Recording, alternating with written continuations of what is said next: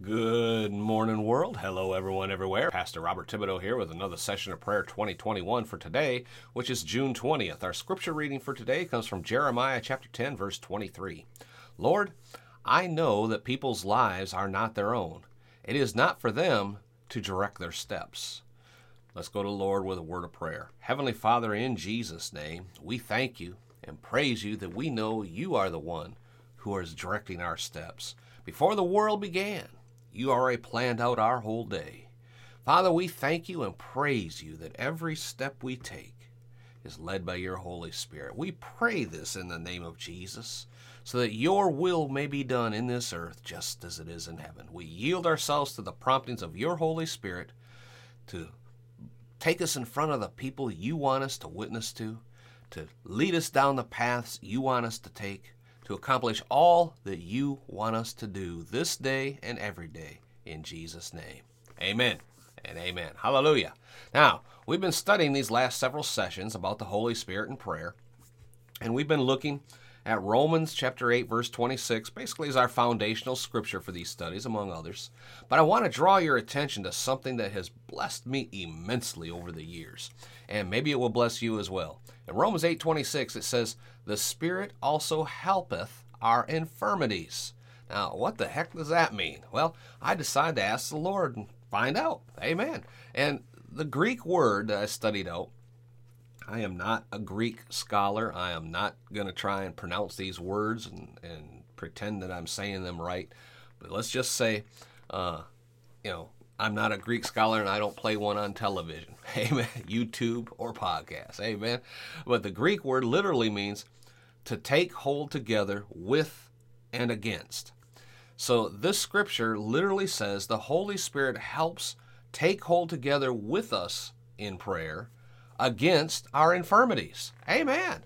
Now, whatever that infirmity may be, sickness, disease, cancer, headaches, toothaches, ingrown toenails, or whatever, it does not matter if the infirmity is physical, like sickness.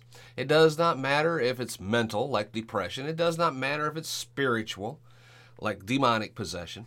The Holy Spirit of the Most High God comes together with your spirit man, takes hold together against that infirmity.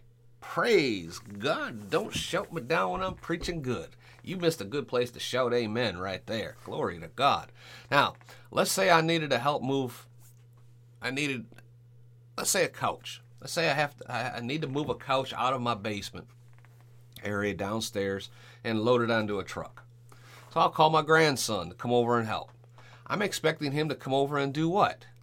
Take hold with me on that couch, help me overcome the weight of that thing, and get it up the stairs and out of the house. Amen? Well, if you have any infirmity and ask the Holy Spirit to help, he will do the same thing. He will come along with you and help you to get that infirmity out of your house, your spiritual house, which is your body, which is called what? The temple of the Holy Spirit, right? Who dwells within you. Praise God. I pray you're getting this. Glory to God. I want to pray with you right now that you will invite the Holy Spirit into your life. If you have not done so already, you're missing out on so many spiritual blessings. It truly is. It should be a requirement for salvation, but God didn't go that far. Amen. That's just Pastor Bob talking. But I want to pray that the Holy Spirit will help you to identify those infirmities that have been plaguing you, and that you and He will work together, overcome, and cast out those infirmities out of your life forever. Amen.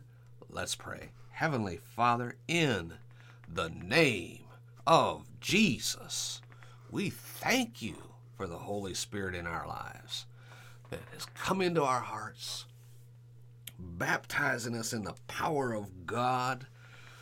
And Father, we thank you that with the Holy Spirit's help, we know what to pray. Although we don't know what to pray as we ought, you do. And through Him, through this heavenly language of speaking in tongues, the Holy Spirit Himself comes alongside and helps us with our infirmities. Praise you, Jesus, for making it all possible. Thank you, Father, for making it possible. And most of all, we thank you, Jesus, for our salvation. We thank you for the forgiveness of sins. We thank you for the gift of everlasting life. And again, we thank you for the Holy Spirit in our hearts. Father, we give you honor and glory and praise in Jesus' name. Amen and amen. Glory to God. Do me a favor, leave a rating down below, comment down below. Go over on iTunes, leave a rating and review there. Help us get the word out about this Prayer 2021 Bible study about prayer that's been going on all year long. And, your ratings really do help.